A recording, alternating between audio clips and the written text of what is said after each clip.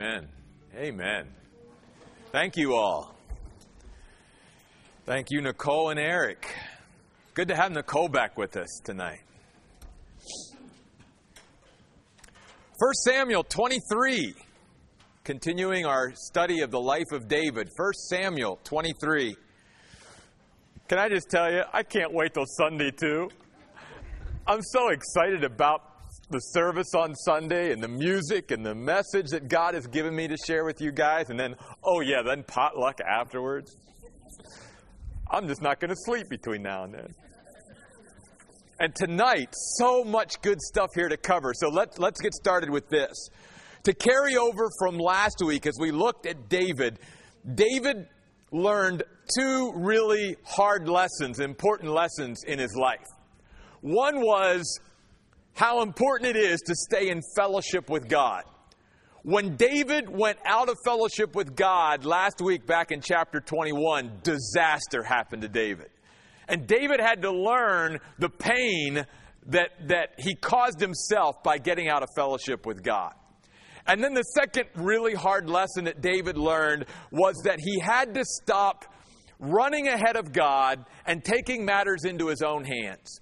He had to learn to wait and let God lead him instead of running ahead of God.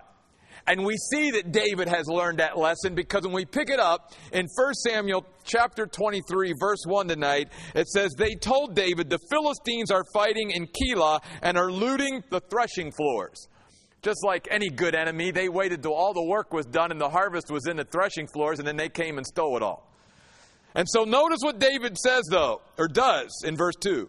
David asked the Lord, "Should I go down and strike these Philistines?" Now, this isn't like David. I mean, David is a man that, right out after Goliath, and man, he's been fighting all these enemies, and even the song that the women sang, Saul has slain his thousands, David his 10,000s. Man, this man's a military man, and if there's something that needs to be done, there's no hesitation. We're going to go out there, we're going to take care of business.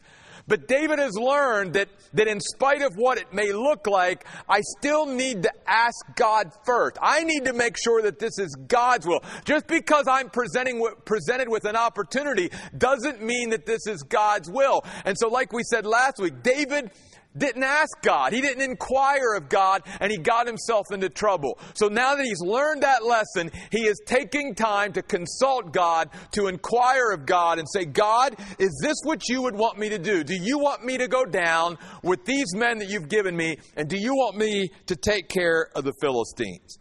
And the Lord said in verse 2, "Go, strike down the Philistines and deliver Keilah." But notice verse 3.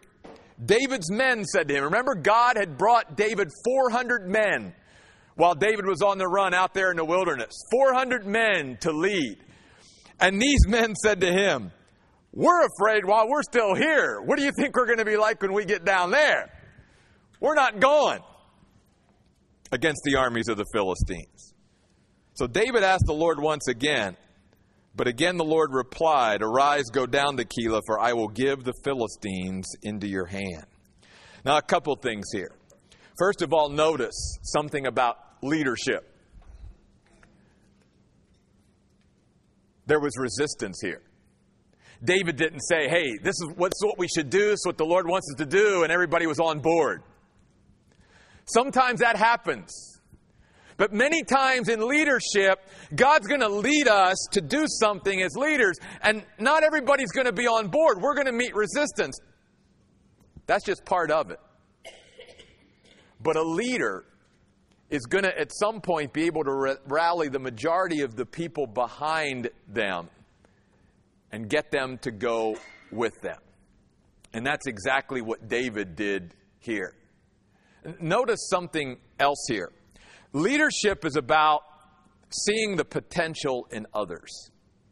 And these 400 men that were so afraid of going down to fight the Philistines on this instance are the same 400 men later on in the Bible that become what are called the mighty men of David.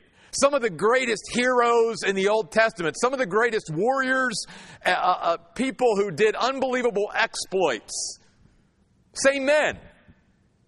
And so here again, you can see that God himself sees in these men what they don't even see in themselves yet, and maybe what David even, as their leader, doesn't even see yet. But they're going to learn what they can do. And this is all part of that growing process. And then we learn something else. Even though these men were afraid, we're going to learn later on that they followed David down to fight the Philistines. And it reminds us of something that I remind myself of all the time. Courage is not the absence of fear. Courage is being able to do what I know God wants me to do in spite of the fear. That's what courage is. And that's exactly what happened here. So I hope this will encourage you, because maybe God sees in you potential that you don't even see in yourself. And God is trying to take us through life and show us what He can do through our lives if we just turn our lives over to Him, rather than seeing ourselves just from our own viewpoint. And we see that here in 1 Samuel 23. Also notice in verse 4 that when David did meet with resistance from these 400 men, he went back and he said, okay, God, I need to make sure. Maybe if it had just been him, maybe the first time he prayed to God and got the answer, maybe that would have sufficed. But in leadership, when you know you're not just responsible for you, you're responsible for a lot of other people, David wanted to make sure he got this right. So he goes back, the Bible says, to God a second time and says, God, I'm just coming back. I just want to know, is this what you want? And again, notice what the Lord says in verse 4. Arise, go down to Keilah, but this time, God, along with his response, gives David a promise. It's a way of reassuring David when he says at the end of verse 4, I will give the Philistines into your hand. So David and his men went to Keilah and fought the Philistines. He took away their cattle and thoroughly defeated them. David delivered or liberated the inhabitants of Keilah that day. And once again, God was with him in the battle. The battle was the Lord's. But the main thing I want you to notice there in the first 5 verses is that David asked the Lord, verse 2. Now notice verse 6. When Abiathar, son of Ahimelech, had fled to David at Keilah, he had brought with him an ephod. An ephod is a priestly garment that was used to get direction from God in the Old Testament. I'm not going to go into a lot of this tonight, but suffice it to say, we can be so thankful today that we don't need some garment to try to determine God's direction. God primarily leads and guides us today through His Word. And even when the Spirit of God guides us, most of the time, the Spirit of God will take us back to the Word of God. And even when we get godly counsel from other Christians, if they're doing it right, they're going to take us back to what the Word of God says. Thank God we have the Word of God to lead and guide us today. But in those days, the Word of God was not completed yet. It wasn't in the form that it is today. And so they had to rely on different forms of determining God's will. So when Saul was told that David had come to Keilah, verse 7, Saul said, God has delivered him into my hands, for he has boxed him into a corner by entering a city with 2 barred gates. I'm going to share with you right now a principle that I think is one of the most important principles we're going to talk about tonight. And it's illustrated here in the life of Saul. I'll repeat it a couple times if you're taking notes. When we are out of the will of God, we are going to be ignorant of the ways of God. Let me repeat that. When we are out of the will of God, we are going to be ignorant of the ways of God. We are going to misinterpret the circumstances of life. Saul's doing exactly that. Saul hasn't walked with God and been in fellowship with God for a long time. And yet Saul, when he sees the circumstances and sees that David is, in a sense, cornered, his response is, God has given me David. Well, first of all, God's never going to give Saul David. But because Saul's not walking with God, because Saul's not in fellowship with God, Saul is misinterpreting the circumstances of life. He thinks the way things are set up, that this is what God wants. And he's totally missing it. The reason that's so powerful is because I know in my own life, I've been there. We're going to see this in a positive way a little bit later with David. That's why it's so important for us to stay in fellowship with God, because when we stay in fellowship with God and we walk with God, we can properly interpret the circumstances of life. Even to the extreme. Even in situations like, there's no way God would want me to get involved with that. And maybe he does. And then there's other times where like, surely God wants me to do that, right? Or get involved with that. No, not necessarily. It's not just about seeing the circumstances laid out before us, because like with Saul, we can misinterpret the circumstances. We can look at the circumstances and say, well, surely this is God's will, right? Because look at the way the circumstances have fallen out. But in order to properly interpret the circumstances, I've got to be walking with God.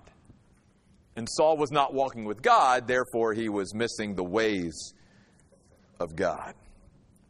So Saul mustered all his army, thousands of men, verse 8, went down to Keilah and besieged David and his men. Tried to confine him, shut him in. When David realized that Saul was planning to harm him, he told Abiathar the priest, bring the ephod. Then David said, here again, notice, what's David doing? He's consulting God. He's praying. He's asking God, God, what's up? What do you want me to do? You know, he's not taking a step in his life now without talking to God. Before, he just ran and did what he wanted to do and got himself in all kinds of trouble. Remember, he acted like a fool down there in Gath. It was like a madman last week. But today, he's not taking a step without talking to God. And so David said, O Lord God of Israel, your servant has clearly heard that Saul is planning to come to Keilah to destroy the city because of me. Verse 10. So verse 11, David asked the Lord two questions. Will the leaders of Keilah deliver me into his hand? And second question, will Saul come down as your servant has heard? O Lord God of Israel, please inform, make known to your servant. Notice that the Lord answers the second question, but doesn't answer the first until David asks again. The Lord said, he, speaking of Saul, will come down. David then asked, will the leaders of Keilah deliver me and my men into Saul's hand? And the Lord said, they will deliver you over. It was almost like, in my mind, it's like, even though God is God, and it's almost like God even hates to tell this to David. Yeah, that's what they're going to do. Think about this. These are the people that David just delivered. These are the people that David just helped, and now they're going to betray him. They're going to turn on him, and they're going to deliver him into Saul's hand if they get the opportunity. If you've ever been betrayed by people that you've helped, David can identify with you, or you can identify with David. In fact, we're going to see that this is not the last time this happens to David in his life, that's for sure. And so that had to be hard for David. And I think it was almost hard for God to say, yeah, you know what? Saul's coming down. That probably doesn't surprise you. But yeah, the people of Keilah, yeah, they're going to turn you over to Saul if they get the opportunity. So verse 13, David and his men, who numbered about 600, now he's added a couple hundred, set out and left Keilah. They moved around from one place to another. And when told that David had escaped from Keilah, Saul called halt to the expedition. David stayed in the strongholds. We talked about that extensively last week. One of the key words that David uses in the Psalms. He learned that God was his stronghold. It literally means his mountain fortress. David stayed in the strongholds that were in the desert and in the hill country of the desert of Ziph. Saul looked for him all the time, but notice, God did not deliver David into his hand. It didn't matter how much Saul looked for David. God was in control. And God wasn't going to let Saul touch David. Because God had a greater plan for David. David realized that Saul had come out to seek his life. Verse 15, at that time David was in Horish in the desert of Ziph. Now we're reintroduced to another great character that we've already met, Jonathan, verse 16, the good friend of David. And what I want you to notice here is this. Jonathan, remember, has been back at the palace, back, at the temple and all of that. David's been out running for his life in the wilderness. They parted several weeks ago when we saw him there in the field. And from where we believe Jonathan was to where David is now was probably over 30 to 35 miles. And Jonathan made a very, in those days, long journey to go encourage his friend just for a few minutes. And the impressive thing to me is just a reminder that if you and I are a good friend, there will be times where we will go out of our way. We will sacrifice to encourage a friend. That's what friends do. Jonathan went a long distance, sacrificed, in order to just be with his friend for a few minutes and try to encourage him. So notice what Jonathan does. Jonathan, son of Saul, left and went to David at Horish. He encouraged him through God, literally in the Hebrew. He helped him find strength and courage in God. That's what Jonathan did. That's what friends do.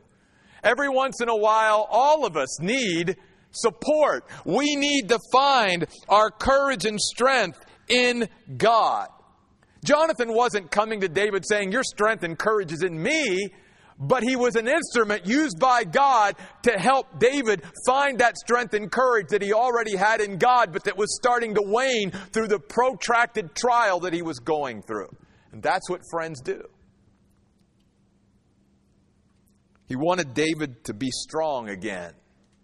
One of my favorite verses in the Psalms is Psalm 46:1, where David said, God is our refuge and strength. He's a very present help in time of trouble.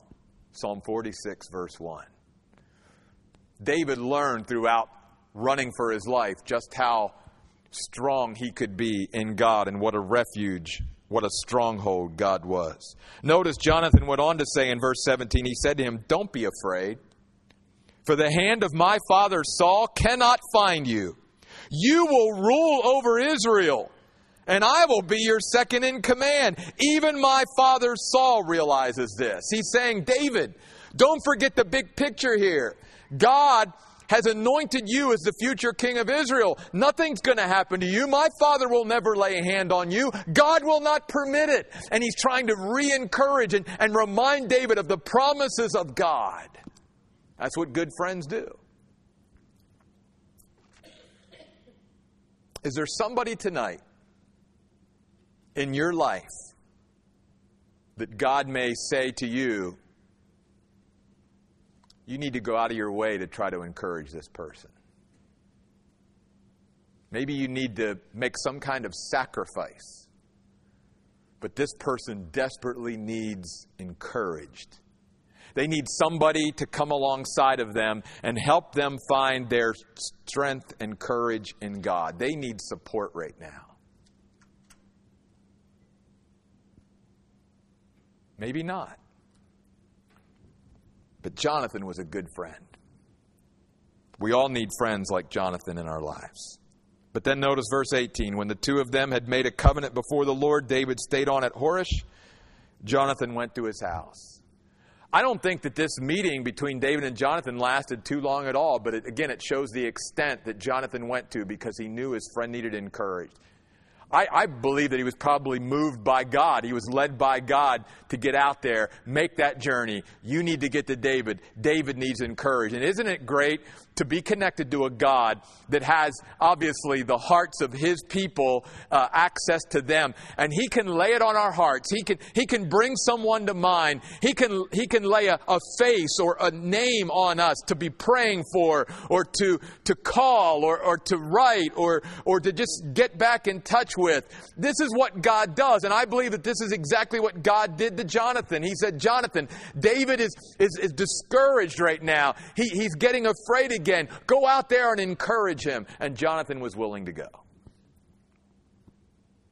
Verse 19. Then the Ziphites, don't you love these Bible names, went up to Saul at Gibeah and said, isn't David hiding among us in the strongholds at Horish on the hill of Hachilah, south of Jeshimon? Now at your own discretion, O king, come down. Delivering him into the king's hand will be our responsibility. So not only has David been betrayed by the people of Keilah who he's helped, now he's being, in a sense, betrayed by the Ziphites. You say, well, what's so significant about that? This is why this hurts even more than the people of Keilah. Because the Ziphites were from the tribe of Judah, David's own tribe. These were his people that were betraying him. That's why the Ziphites going to Saul and saying, Saul, hey, we'll give you David if that's what you want. That had to cut even deeper into David. Because David was from the tribe of Judah. And that's where the Ziphites were from. Saul replied, may you be blessed by the Lord, yada, yada, yada, For you've had compassion on me. Saul's always feeling sorry for himself. Go and make further arrangements. Determine precisely where he is and who has seen him there. For I am told that he's extremely cunning. By the way, that word in the Hebrew means shrewd or creative. I think God wants his people to be shrewd and creative. God, Creator God, shows his creativity in the way he created the universe and the way he created us. And I think he naturally endows human beings, and especially his people, with creativity. And there were many times where David was on the run where he probably had to be a little creative to escape the hand of Saul. Nothing wrong with that. God wants our creative juices to flow. What is it tonight that maybe God may say to you, hey, you haven't really explored that area of creativity in your life. Why don't you be willing to do that? Nothing wrong with that. Our Creator is, by his very nature, creative. And I think when we were made in the image of God, he made us to be creative as well. What's that mean to you? To David, it might have meant just being creative in the way he was escaping from Saul's hand. But we all have creativity placed within us by our Creator. Think about that tonight, and maybe God will lead you to something. Verse 23, locate precisely all the places where he hides and return to me with dependable information. Then I will go with you. If he's in the land, I will find him among all the thousands of Judah. So they left and went to Ziph ahead of Saul. Now David and his men were in the desert of Maon in the Arabah to the south of Jeshimon. Saul and his men went to look for him, but David was informed and went down to the rock and stayed in the desert of Maon. I want to stop here for a moment. Because in the last 3 weeks, we've seen these terms that David has used of places where he hid, where he was secure, where he was safe, that he then used to describe God and how he had learned that it wasn't really these physical places that he was hiding, but ultimately it was God that was his hiding place that we saw 2 weeks ago. And last week we looked at stronghold. Tonight I want to look at this, the rock. There are 3 times where David uses this term, the rocky cliff or rocky crag, to describe God. And I want to point them out to you tonight. So let's go to the Psalms real quick and look at these 3 verses. Psalm 18 verse 2 is where the first one is found. Psalm 18 verse 2. The Lord is my high ridge, is what my translation says there at the beginning of verse 2. My rock. Literally, it means a crevice or crag within the mountain that someone can go in and hide. That's what the word means.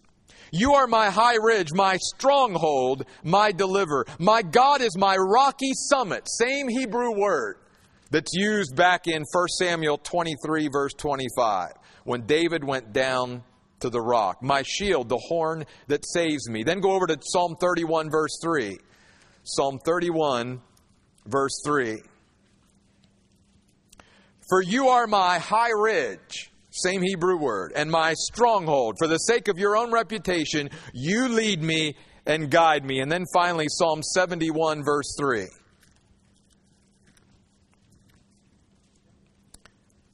Be my protector and refuge, a stronghold where I can be safe.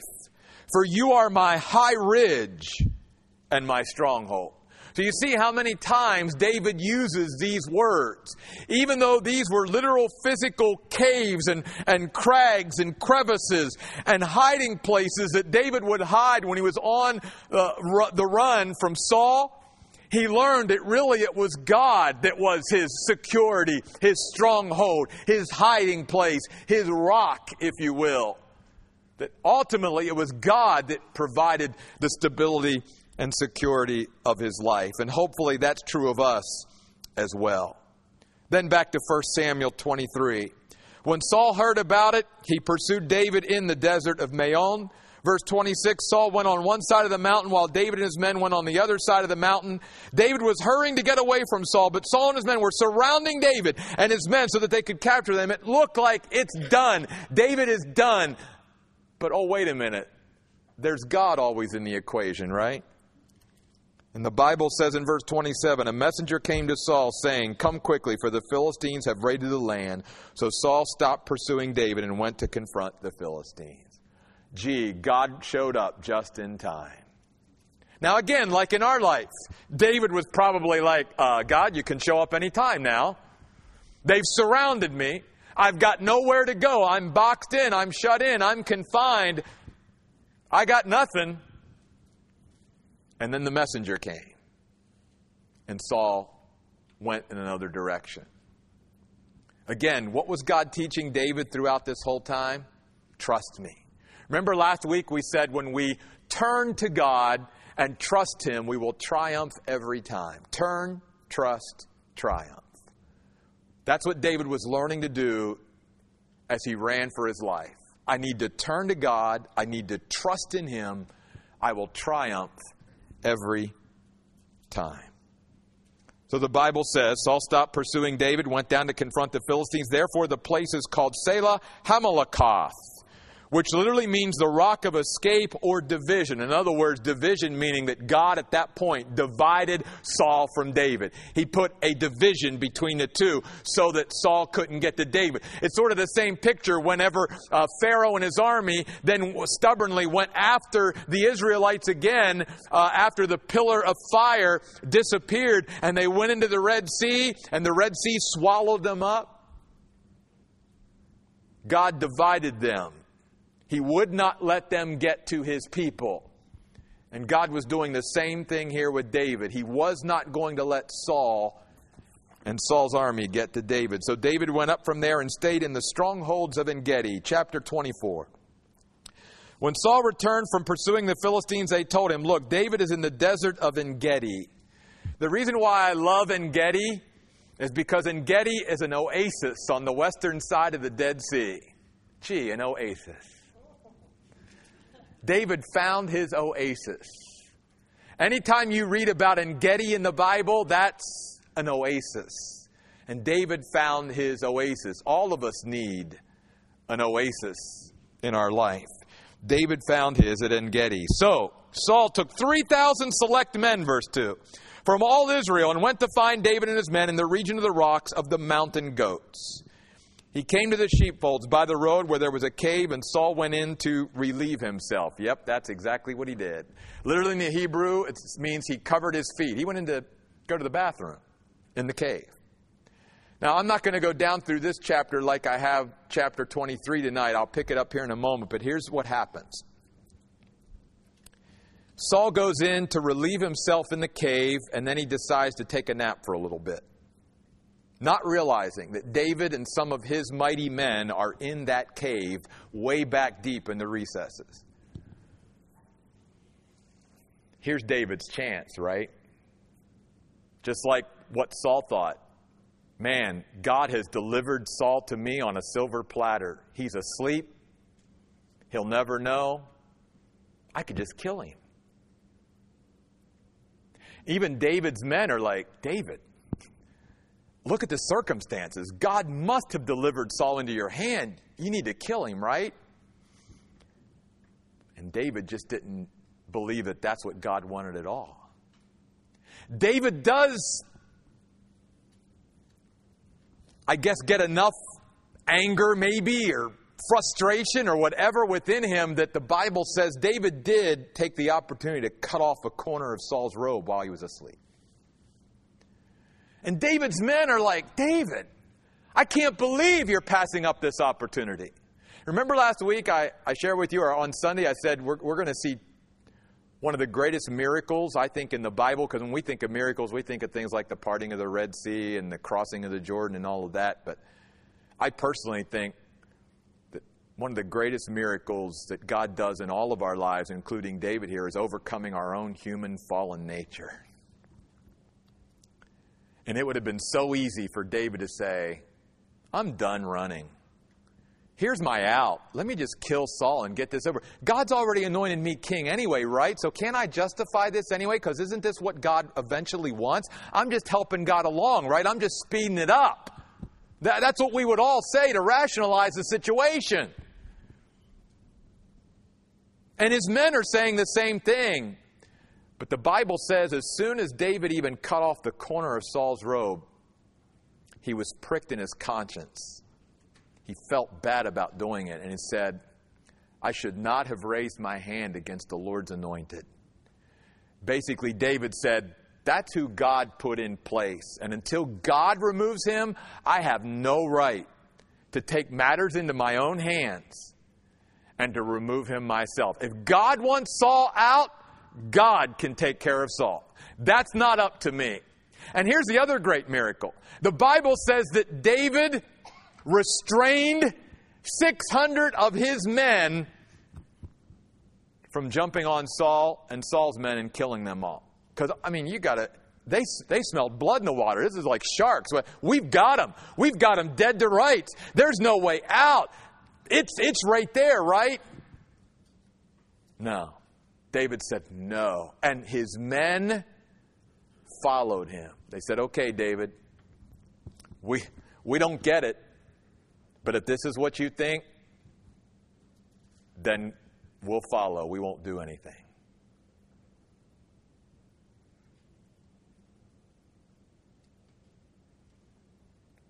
When we can overcome our natural human instincts through the power of God, that's a miracle.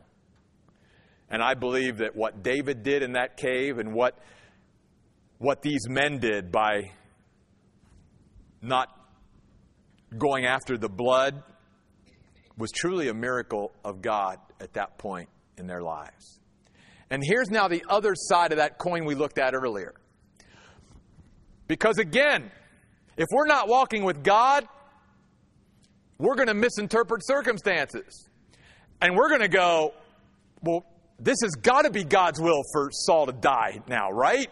I mean, God's the one that probably let him into this cave to go to the bathroom, and then he falls asleep, and we're all here. How did he know out of all the caves to go in that he was going to walk into the cave that we were here? Surely this is God's will, right? No. And that's why we need to be in fellowship with God at all times and walk with God, because if not, we will misinterpret the circumstances of life. When things seem so obvious that this is what we should do, there's going to be times where God says, no, that's not what I want you to do. And there's going to be other times where it's so counterintuitive, we're like, there's no way God would want us to do that. And God says, yeah, I want you to do that. For instance, like when God told Peter, yeah, step out of the boat and walk on water. Really? That's what you want me to do? And that's why we've got to stay in fellowship with God. So many Christians have caused themselves and others a lot of pain because they misinterpreted the circumstances of life, the cards that they were dealt. And they assume by just looking at the circumstances and not walking with God and truly praying about it and consulting with God that this is what God wanted or this is what God didn't want. We can't live life that way. We've got to live by the leading of the power of the Spirit of God and by God's Word. And that's what David was learning to do. Waiting on God and letting God lead and not take matters into his own hands. David does do this. We'll wrap this up here in the last 5 minutes. David does. When Saul finally gets up from his nap and walks out of the cave, I think David was led to confront Saul. And so you can imagine this. Saul doesn't even know anything has happened because I believe that probably as small a piece of Saul's robe that he cut off, Saul probably didn't even know anything had happened at this point. Saul's clueless. Saul gets up out of the cave and starts walking out of the cave, and all of a sudden he gets pretty far out of the cave, and all of a sudden he hears this voice from behind him, and it's David. And the Bible says, hey, David says to Saul, Saul, I'm paraphrasing here, I got a bone to pick with you. Why do you keep chasing me and running after me? I've done nothing to you. In fact, Saul, here's what I'm going to tell you that you don't know now until this point. You were just in that cave, right? And if you look down at your robe, you're going to see a corner of it cut off. And you know who cut it off? I did. I had the chance, Saul, just a few minutes ago to end this and to kill you and to get rid of you for good. And I didn't do it.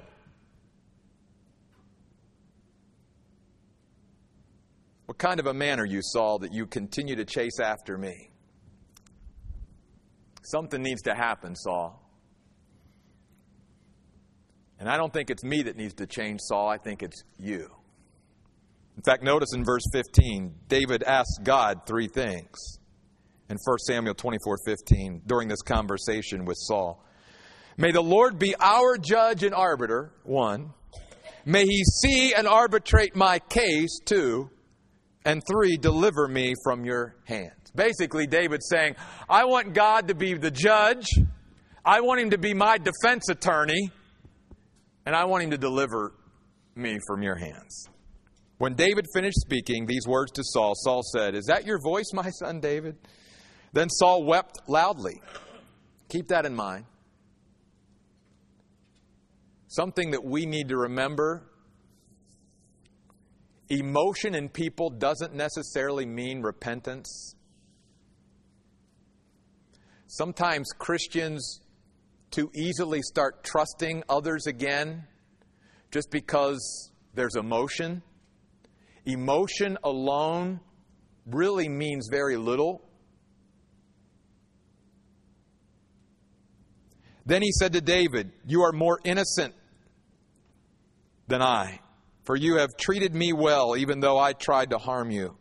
You have explained today how you've treated me well. The Lord delivered me into your hand, but you did not kill me.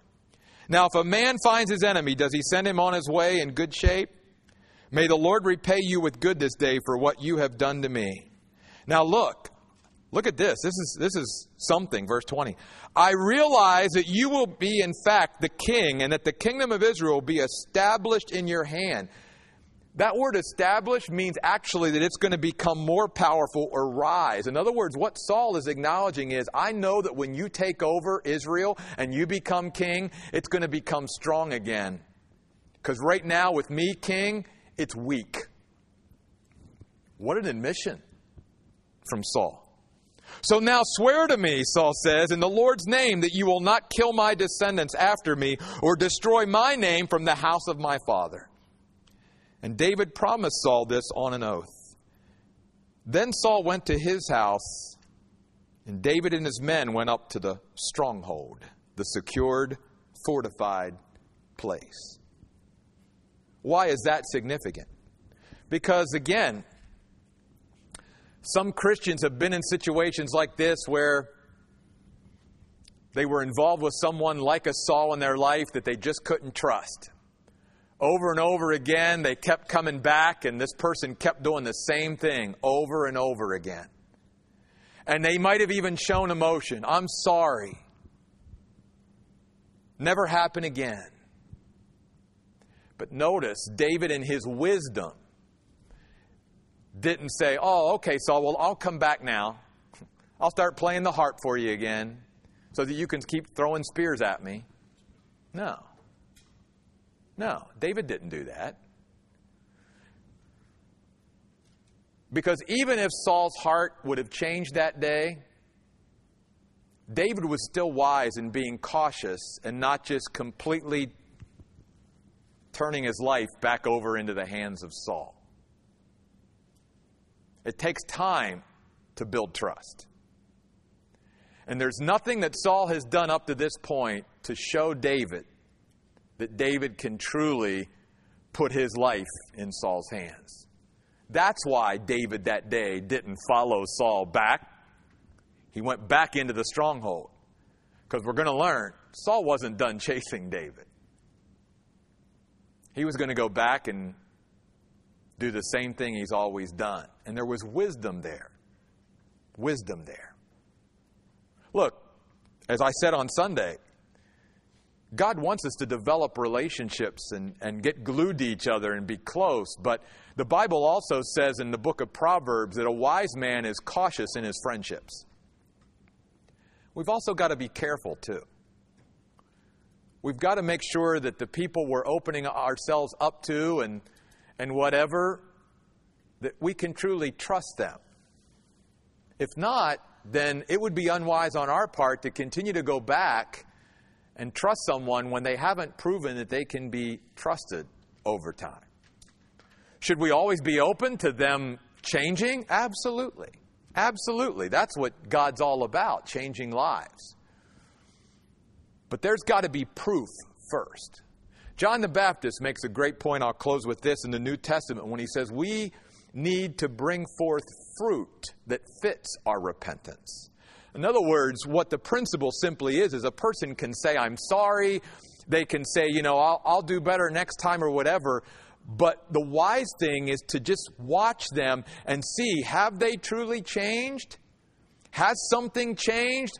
Or are we just basing it on their emotion and on the words of their mouth? But really, when we look, the actions have not changed. See, the Bible, I think, would teach us to be wise and cautious and make sure that we see some true change in their behavior, some true change in action before we just throw ourselves back out there to get the spear thrown at us again.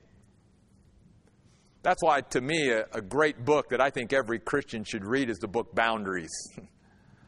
It's just a really good book about putting healthy boundaries up in your life with even family members and people in your life that just are very unhealthy or toxic or abusive or you name it.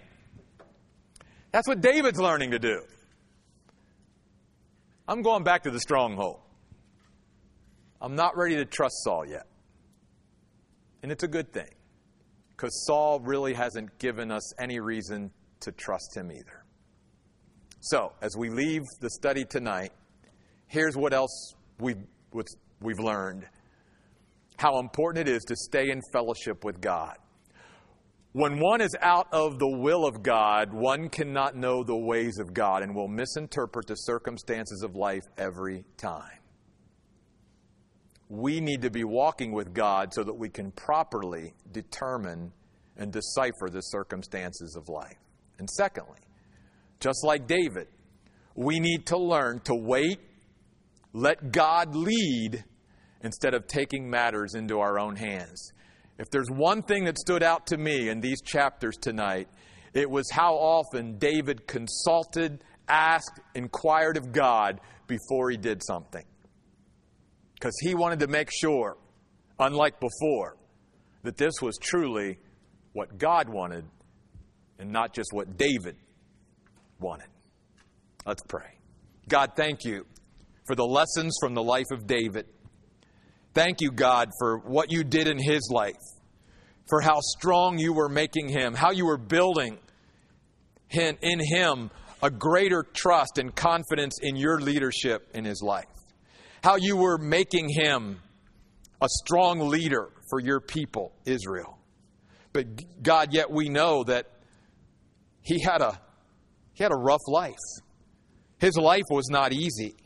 There were many trials and tribulations and betrayals and sufferings that David went through. But all the while, Lord, you were with him. You were his hiding place. You were his stronghold. You were his rocky cliff where he could feel secure and be safe from the enemies that were hunting him.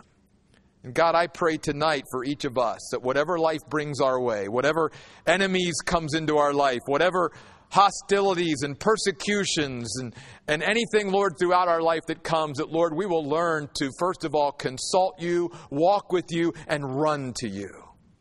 Because there's no one else like you. You are a God who loves us more than we could ever imagine. And so, God, just help us to continue to trust you more. And we ask all this in Jesus' name. Amen. Hey, folks, don't miss Sunday. It's going to be a great Sunday here at the Oasis. Potluck after. We're going to have a great time. So we'll see you on Sunday. Have a great week.